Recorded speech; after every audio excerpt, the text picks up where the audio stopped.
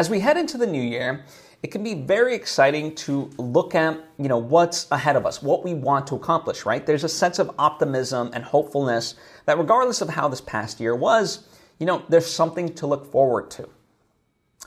However, we also need to kind of reflect back on the year before we can look forward. I don't think enough of us do that. There's experts out there that tell us, in order to get ready for the new year in the best of ways, we have to organize our physical space, right?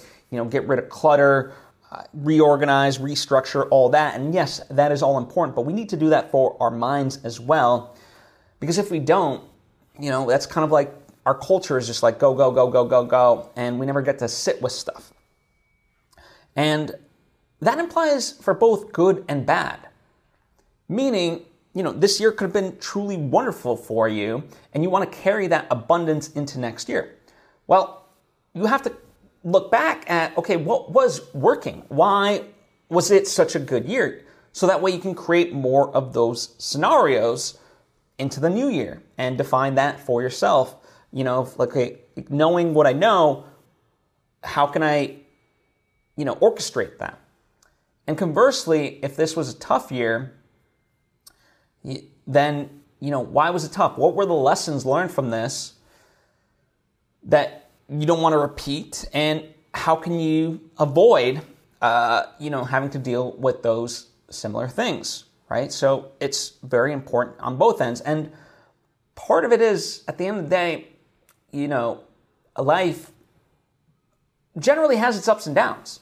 And so it's not just like even if overall you had a good year, I'm sure there's also stuff that was, maybe not so good.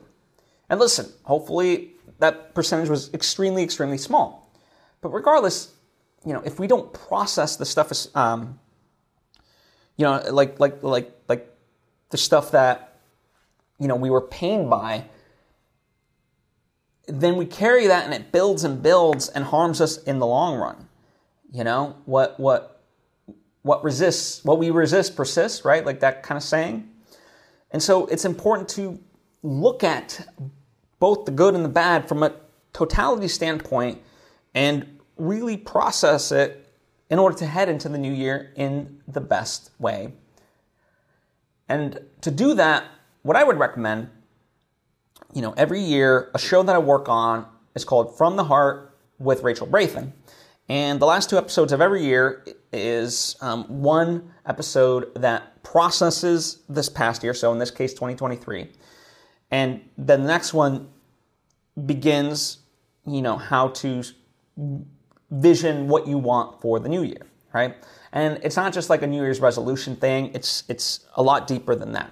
And both these episodes really are meditative, require journaling, and for you to explore your thoughts, your emotions, all that stuff.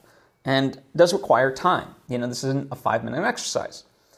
So I've linked to that down below because rather than me do it, Rachel is, phenomenal at it. So the purpose of this particular episode is to introduce that, hey, kind of don't just, go, go, go. Like allow yourself time for reflection. And how you can do that is this I'm offering to you as a tool, right? These 2 episodes. So that's the purpose of this episode. Anyway, I hope you utilize it. Regardless, though, I wish you an amazing 2024. Whatever it is that you dream of in terms of success, however you define that to be, I want that for you.